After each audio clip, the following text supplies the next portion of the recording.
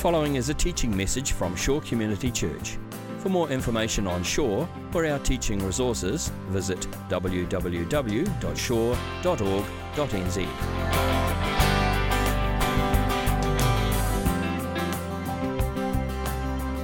Well, we are in this series on the Sermon on the Mount, and Josh said to me the other day, you know, Jesus gave the Sermon on the Mount all in one sitting. And how long has it taken now? And we're not even finished yet. We're not even there. We've been going for like 4 or 5 months, and we've still got maybe another month to go. So all I can say is I'm not Jesus. All right, if you didn't already know that, that is the deal. So we are taking it slow. It's amazing to think, really, that it was that one day and people sat and heard this whole thing. But we've been taking our time with it, which I think has been good. And just sitting with each part of the Sermon on the Mount, has that been healthy? Just to sit at the feet of Jesus, in a sense, and just let Him teach us. And so many different areas of our lives have been touched by this sermon. As we've thought about what does it mean to move from the crowd to be a disciple, to really be a follower, really take up the call to follow me. So that's kind of the framing that we've given to this whole series. This morning we are in Matthew chapter 7, starting in verse 7. Olivia Warner is going to come and read this passage for us. Where are you, Olivia? Here she is. Keep on asking and you will receive what you ask for. Keep on seeking and you will find. Keep on knocking and the door will be open to you. For everyone who asks receives. Everyone who seeks finds. And to everyone who knocks, the door will be opened. You parents, if your children ask for a loaf of bread, do you give them a stone instead? Or if they ask for a fish, do you give them a snake? Of course not. If you sinful people know how to give good gifts to your children, how much more will your heavenly Father give good gifts to those who ask Him? Thanks, Olivia. All right, now there is a trend going around at the moment on social media, and we like to keep up to speed on these things at Shore Community Church. So the latest trend apparently is called manifesting. Has anybody heard about this? It sounds like a Christian thing. I think there's even a conference called Manifest Presence, but it's not that. It is not that at all. So manifesting, the idea is that you get in your mind what you really want, like visualize that thing. So whatever it is, PS5, 30-foot yacht, get that thing in your mind, and you send all your energy towards that thing. I don't even know how you do that, but you channel your personal energy towards that thing, and that goes out into the universe, and the universe will return that to you. I was reading an article about manifesting this week, just purely for research purposes, of course, and it was the reason I mention it is because I was fascinated to see that it quoted the verse that we're looking at this morning. So it quoted Matthew 7:7, ask and you will receive, seek and you will find, knock and the door will be open to you. And then the article said this, the above quote from the book of Matthew is perhaps one of the most quoted verses from the Bible. The instant you ask for something with your will and your intention, you set in motion an almighty force that starts arranging the entire universe to bring that intention into physical form. When you have a single idea that you think over and over again, you put enough energy into that thought for it to be attracted and to manifest. So, ask and you shall receive, people. Just ask the universe, and everything that you want shall be yours. So, isn't that an interesting example of the way that we can read into Scripture what we want to see? And that if you try hard enough, you can basically make the Bible say pretty much anything that you want it to say.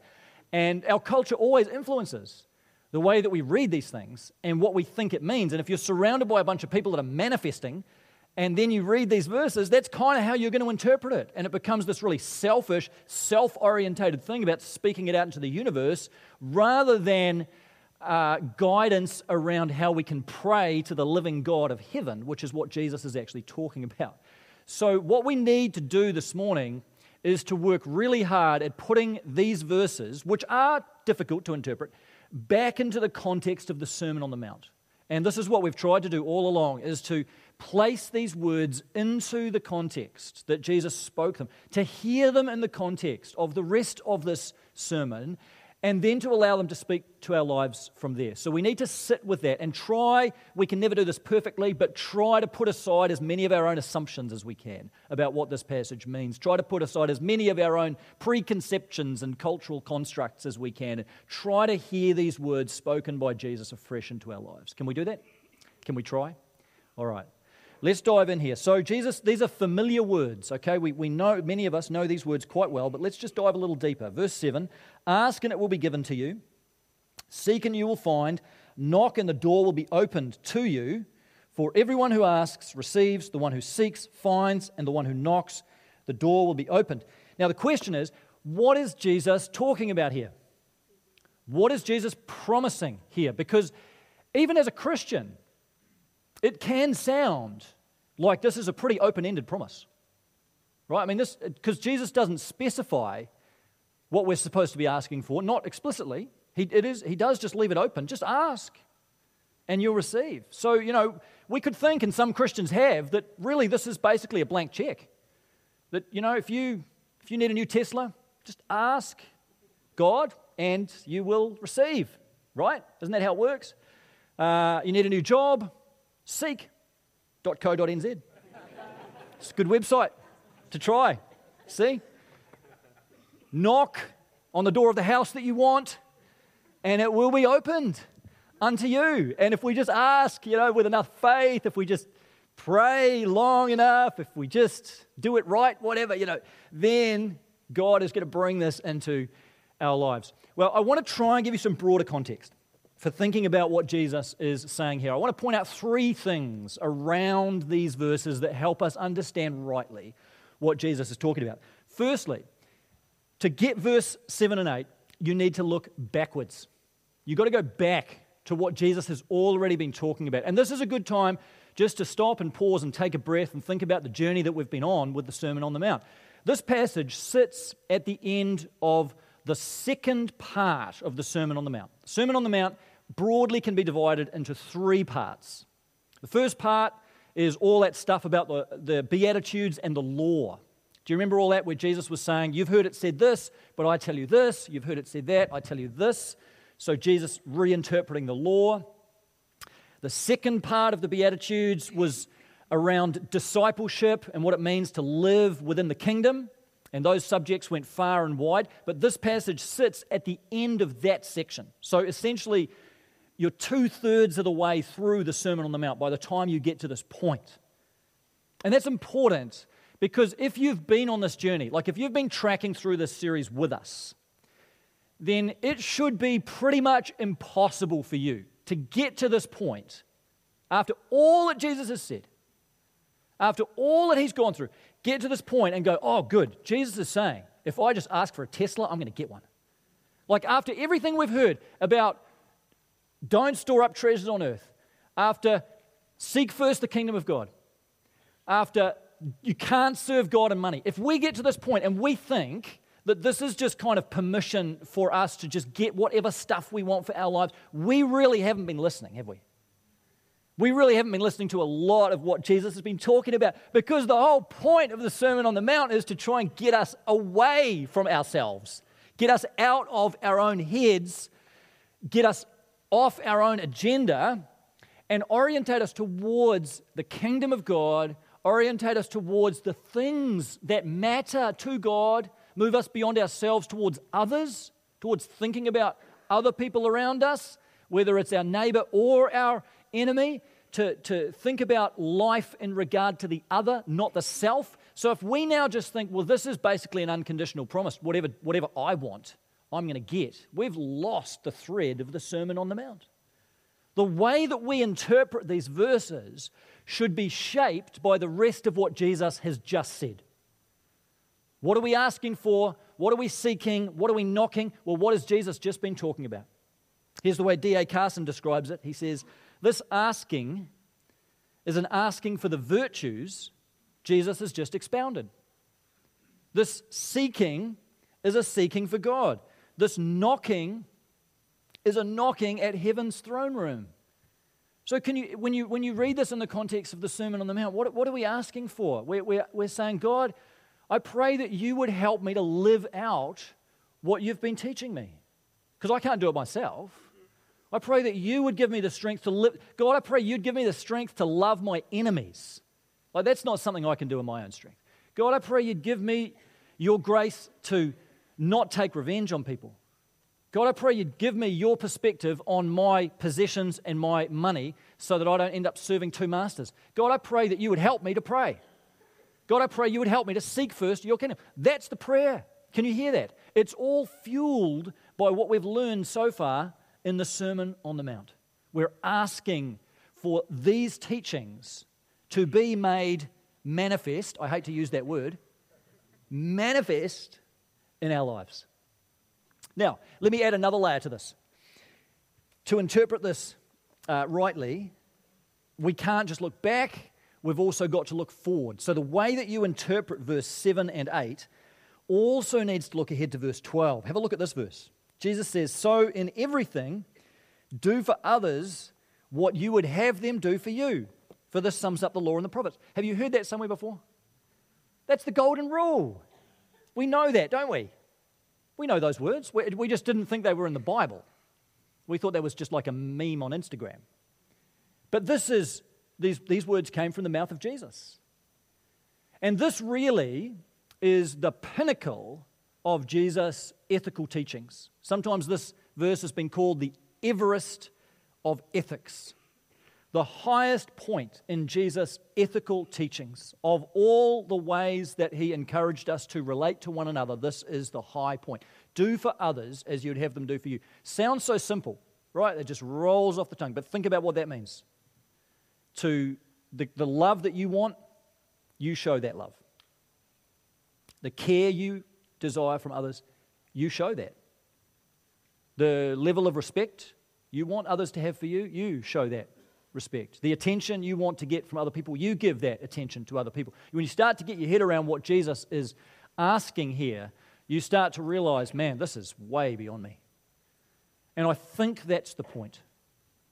I think the point is that for those people who were listening to Jesus, they get to this point in the sermon, and it's just like, Jesus, really? Like, after everything you've already told us, you know, we've already had love your enemies. We've already had hate is the equivalent of murder. We've already had lust as the equivalent of adultery. We've had don't store up treasures. Like, after all this, Jesus, now you're telling me, do to others as you would have them do to you. Now you're saying I should give the same love that I desire for myself. Like, this is just beyond me, Jesus. This is absolutely impossible. How in the world can I live out these kinds of ethics? And I think Jesus answers that by saying, ask, and it will be given to you. Seek, and you will find. Just knock, and the door will be open. Actually, it's already open. You see, verse 7 and 8 are the answer to verse 12. If you just read verse 12, just have a look at that. If you read that in isolation, and honestly, most people do, it's amazing in the commentaries, most commentators take verse 12 as a totally isolated verse, as if it has nothing to do with the passage that comes before it. I think it's deeply integrated with what's come before it. How on earth are you going to live out verse 12 if you're not asking the Lord for His grace every single day? How in the world do you think you're going to love your neighbor as yourself, love other people as you want to be loved, if you are not on your knees seeking after the grace and the kingdom of God? Like, that's where the strength comes from. And that's incredibly encouraging, because what it means is that this passage is really a word of grace into our lives. It's a word of grace to these weary souls where the whole point is that you get to this far in the Sermon on the Mount and you say, God, I can't do this. Like, there is no possible way I can live up to this. If you've gotten through this series and you get to this point and you're like, yeah, I think I've got this down. I've pretty much mastered the Sermon on the Mount. What's next? Come on, Jesus, give me a challenge. You know, like, if that's your attitude, you just haven't been here, or you've been, zoned out. We ought to get to this point and fall on our knees and say, God, there is no way in heaven I could ever do that. And that is a beautifully liberating point to come to, because that's when you hear the Father say, I know you can't. And that's why I have lived this out for you in my earthly life. And that's why I've poured my grace into your life. I know, He knows you can't live up to this. He knows. Now, that's not an excuse to do nothing, but it's to bring ourselves to that point where we say, God, I'm totally dependent on your grace. Like utterly dependent. If you think you can live this out in your own strength and your own willpower, that engine is never going to get you anywhere. It is only the grace of God that fills our lives and enables us to take the smallest little baby steps on this whole journey. So this word, we can hear it as a word of grace to a weary, broken, sinful soul, where Jesus says, I know that you don't have a hope of living this out, but you ask me. Just ask me. Come to me. And I will give you my strength. I'll give you my strength to start living this out. So what are we asking for? We're asking for the Sermon on the Mount to come alive in our lives by the grace of God. What are we seeking? We're seeking after God. What are we knocking? We're knocking on the door of heaven, which is already open, so we can come boldly into the throne room of grace. That's what Jesus is talking about. Let me add one final layer to this, and then we'll go on to verse 9. What Jesus is saying is built on an earlier passage of Scripture. There is an Old Testament background to this. Back in Jeremiah 29, you don't need to turn there, just let me read this to you. There's a couple of verses that form the backdrop to what Jesus says in the Sermon on the Mount. Jeremiah says, this is God through Jeremiah 29:12, then you will call on me and come and pray to me, and I will listen to you. You will seek me and find me when you seek me with all your heart. I will be found by you, declares the Lord, and I will bring you back from captivity. Can you hear the echoes of those texts between this and the Sermon on the Mount? See, Jeremiah, God through Jeremiah saying to Israel, I want you to seek after me. And notice what they're seeking. So he doesn't say, I want you to seek morality. He doesn't say, I want you to seek good behavior. He doesn't even at this point say, I want you to seek righteousness. He says, you will seek me. Right? You will find me when you seek me with all of your heart. What God is wanting us to do and what Jesus is saying is, I want you to seek after my presence. I want you to learn, we've talked about this, to hunger and thirst after me, to hunger and thirst for the presence of God in your life, to seek after God, not just to seek after some lifestyle, not just to seek after better behavior. The Sermon on the Mount's not written to make good people better people. Did you realize that? If that's what you thought it was, you've missed it. This is about the presence of God filling our lives and then flowing out from our lives to others. And that only happens when we start seeking hard after God with all of our heart, to truly seek His power, truly seek His presence, truly seek the filling of the Spirit in our lives so that we can live out what Jesus is saying here. And here's the beautiful thing, when you start seeking after God, or the promise of Jeremiah 29, is that God wants to be found. Isn't that a fantastic dimension of our faith, that we are seeking a God who wants to be found? Can you hear that? Do you care about that? That God is a God, like He's not playing games with us. He's not running away from us. He's not off in some other place. God's saying, I want you to seek me because I desire to be found by you. Reminds me of a game that our family plays sometimes. We haven't played it for a while, but hide and seek in the dark. Anybody played that? It's great. It's exactly what it sounds like.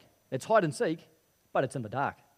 So you play it in winter, like after daylight savings. About now's a good time of year, when the sun goes down and you turn off all the lights in the house.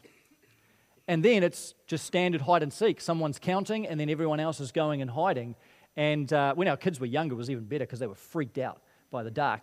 And so then they'd be running around the house, these scary bedrooms that were all dark. But the great thing about hide and seek in the dark is that you can hide anywhere. It doesn't matter. In fact, the best hiding place is right in the middle of the room. And sometimes I'd just hide standing against a wall. And the kids are coming in and they're looking under the bed and looking through the sheets and looking in the cupboards. And I'm just standing there. but their eyes haven't adjusted to the dark, so they can't see me. And then eventually they give up and turn on the lights, and it's like, oh, Dad's right there. Here we are the whole time, standing there in plain sight. Now, I offer that as a very weak analogy of what Jesus is saying here, but maybe it can be helpful. That we rummage around all over the place looking for God, and we seek Him in a whole lot of places, but all the time, God's standing right there. All the time, He's just there, and this kind of prayer that Jesus is inviting us into here is just like flicking on the light switch. And then you see there's God. He's there all along. He's been there the whole time. It's like Jacob saying, surely the Lord is in this place, but I just wasn't aware of it. He's been there the whole time. Now, you may not feel His presence. Don't worry too much about that. You may not emotionally have a really strong sense of God's presence all the time, but your perception of His presence doesn't change the reality of His presence, does it? Whether or not you feel it, whether or not you think, sense it or not, He's right there. He is with you. And through this flicking on the light switch, just ask, just seek, just knock. It's like turning on the light switch and you realize God's there the whole time. He's not hiding off in a cupboard somewhere. He's closer than you could possibly imagine. And He's been right there the whole time. So just ask and seek and knock. In fact, those words, ask, seek, knock, the way that Jesus uses the verbs there, they indicate continuous action. So you could translate that, keep on asking, keep on seeking, keep on knocking. Jesus is inviting us into this rhythm of life where we're continuing to seek His kingdom and seek His presence. And we're not seeking something that's out there somewhere that's unavailable to us. We're seeking something God's already given us, which is the gift of His presence. Now that kind of leads us into the next section. Let's come back to Matthew 7 one more time. Because the question is, if that's what it means to ask, what are we then receiving from God? What is God offering us? What are we receiving when we pray? So verse 9, which of you, if your son asks for bread, will give him a stone? Or if he asks for a fish, will give him a snake? If you then, though you are evil, know how to give good gifts to your children, how much more will your Father in heaven give good gifts to those who ask Him? So Jesus uses this image of the Father and the Son to describe the way God is a loving Father who gives good gifts to His children. Now, I find it helpful to think about my own relationship with my boys when I interpret this passage, because we're talking about a father giving good gifts to his sons, right? So, let's think about that. If my son comes to me and asks for a piece of bread, I'm probably going to say yes. Unless it's 2 a.m. or something, but, generally yes. If he comes to me and says, can I have a fish? That's a bit harder. Fish is expensive, Maybe some mince instead. But, I'm still going to try and help him out. If he comes to me and says, can I please have the video game Grand Theft Auto, I'm probably going to say no. Why? Because that's not good for him. So this is not an unconditional promise that every father, including God, is going to give you everything you want just because you think it's a good gift. Do you know, if God gave you everything that you wanted, He would not be good? Is that right? Just like if your earthly father or mother gave you everything you wanted, would they really be good? Well, the kids are like, yes. Of course they would be. So no-brainer, right? No, they wouldn't, because sometimes what we want is not the best. God's a good father, and He will give you what is ultimately good, what is good in His purposes, what is good in His perspective, not just what our own sinful hearts think is good. Now, I think the best way of understanding what Jesus is really promising here, what are these gifts that we receive? Well, sometimes in the Gospels, it helps to line up a passage with the parallel passage in another Gospel, where Jesus says more or less the same thing. And we can do that here, because there's a really similar passage in Luke chapter 11. Let me just read this to you, and you'll hear the similarity straight away. Luke 11, verse 11. Which of you fathers, if your son asks for a fish, will give him a snake instead? Or if he asks for an egg, will give him a scorpion?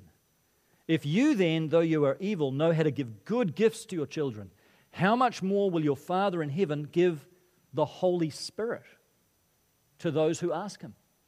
Interesting, hey? So what's the gift here? It's the Holy Spirit. Yeah. It's not a video game, believe it or not. It's not a yacht.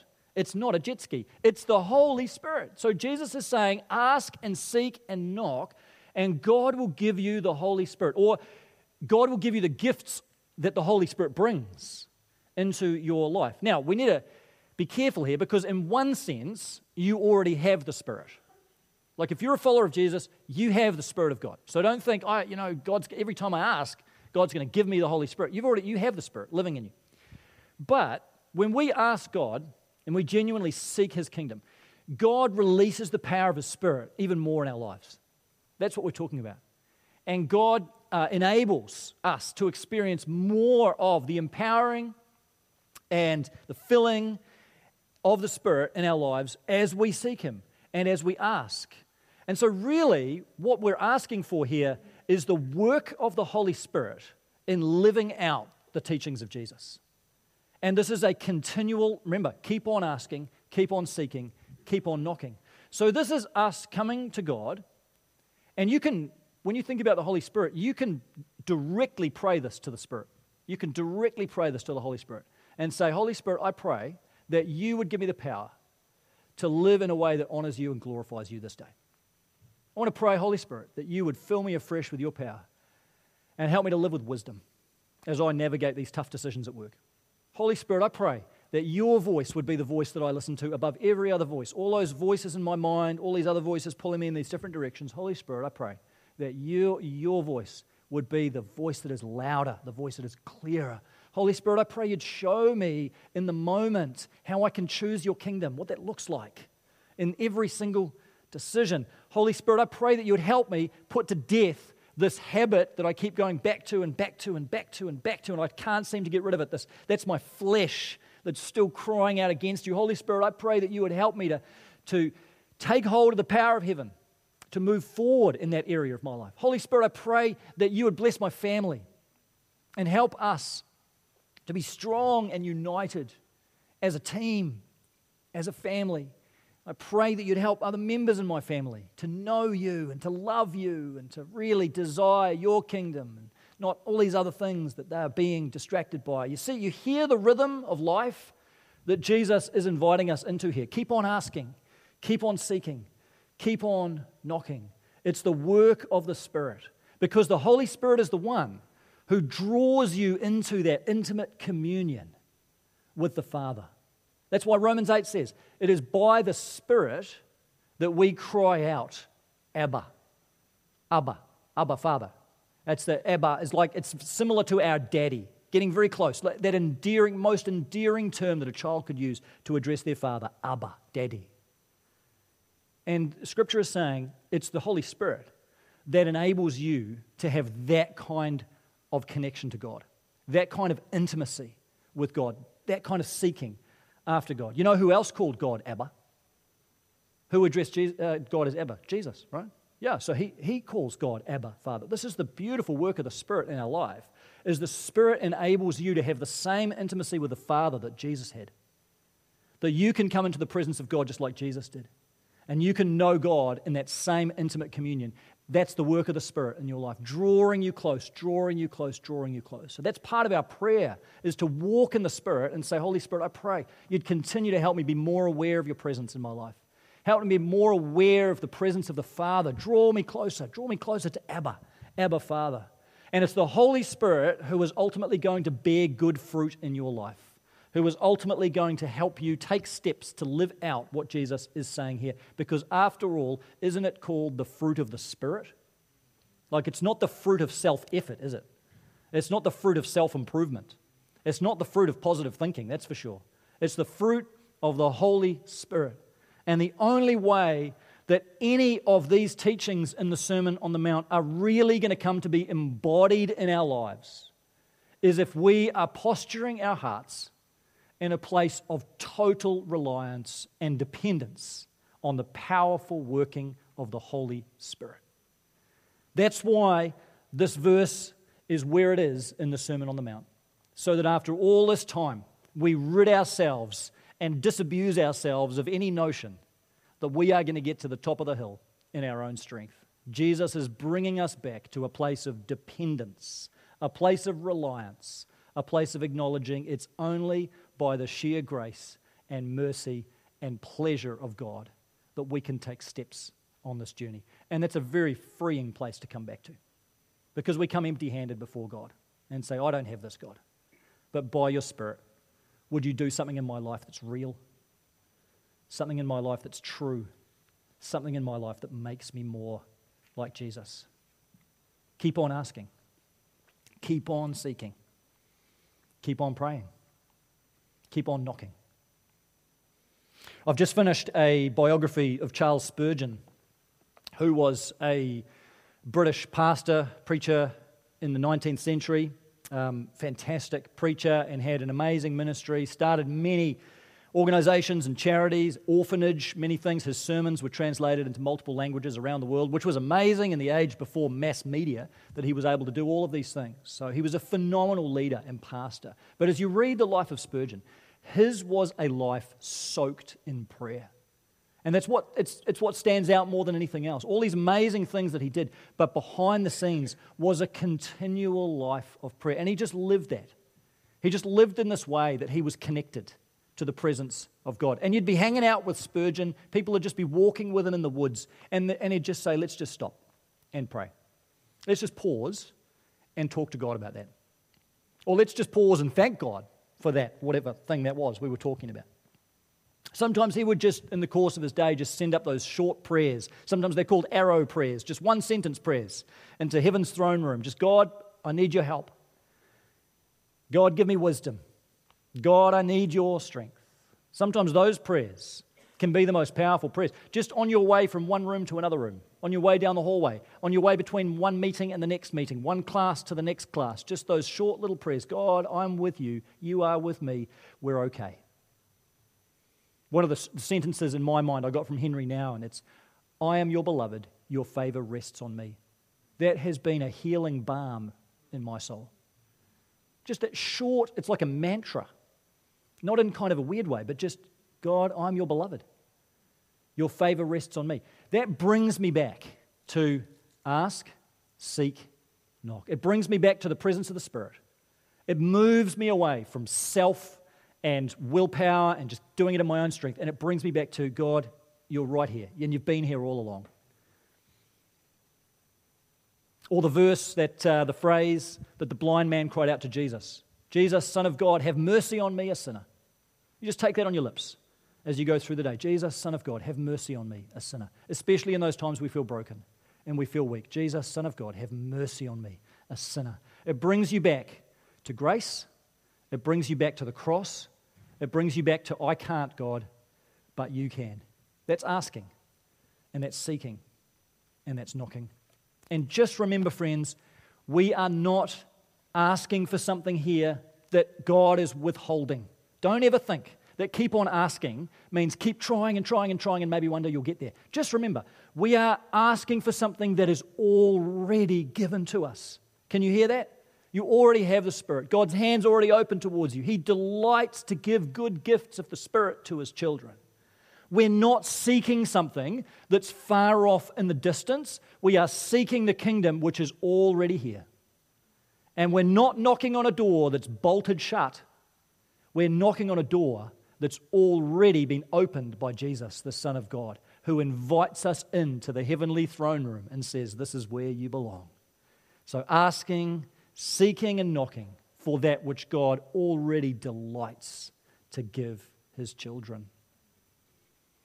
I thought we'd finish this morning, having spoken about Spurgeon, with a prayer that Charles Spurgeon wrote.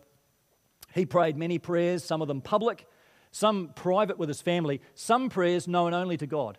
They were just communion between him and the Father. But here's one of his public prayers, and I'll pray this together, and maybe it reflects some words that your heart you can join your heart to this prayer and make this your cry and your desire to enter into the throne room of grace and receive the fresh power of the Spirit into your life.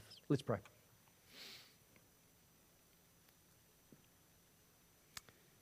Lord Jesus, take from us now everything that would hinder the closest communion with God. Any wish or desire that might hamper us in prayer, remove, we pray. Any memory of either sorrow or care that might hinder the fixing of our attention wholly on our God, take it away now. Our Father, we are very weak. Worst of all, we are very wicked if left to ourselves, and we soon fall prey to the enemy. Therefore, help us. We confess that sometimes in prayer, when we are nearest to you, at that very time, some evil thought comes in, some wicked desire. Oh, what poor simpletons we are. Lord, help us. We feel as if we would now come closer to you still and hide under the shadow of your wings, we who wish to be lost in God. We pray that you may live in us, and not that we live, but that Christ lives in us and shows himself in us and through us. Lord, sanctify us. Oh, that your Spirit might come and saturate every faculty, subdue every passion, and use every power of our nature for obedience to God. And Jesus, we just join our prayers to the prayers of Charles Spurgeon this morning. And you hear the cries of our heart in the room today. God, bring us to that place where we can see the life that you're calling us to live. But we can say, God, I can't. I cannot, God. I don't have the ability, I don't have the resources, I don't have the strength, God. But I'm asking you, and I'm seeking you, and we're knocking on the door of heaven, God. And we thank you that even before we ask, you know it. Even before we seek, you hear us. Even before we're knocking, you're already responding. You're already running towards us. You're already pouring out your Spirit into our lives. Holy Spirit, I want to pray now just for a fresh touch of your power, your presence, your peace, a sense of hope. Some of us just need hope in the room today. Holy Spirit, would you give the good gifts that you delight to give to your people? Just as each one here needs to receive it, just as each one needs that good gift from you this morning, Holy Spirit, would you pour it now into our hearts, fresh power, that we might this week be sent out as your people. And Lord, we know it's going to be 2 steps forward and 3 steps backwards, but we thank you, you're a loving Father, and you pick us up every time and set us back on our feet. Thank you, God, that it's all by your grace. And it's all a gift of your mercy. And we just thank you for the gift of your Holy Spirit. So undeserved, but so freely given. Thank you, Holy Spirit, that you live within us. And you're our encourager, our comforter, our advocate, and our friend. We are so grateful. In Jesus' name, amen. This has been a teaching message from Shore Community Church. For more of our teaching resources, or to donate to our teaching resource ministry, or for more information on Shore Community Church, visit www.shore.org.nz. Alternatively, you can email office@shore.org.nz or phone 09 415 0455. Thank you for listening.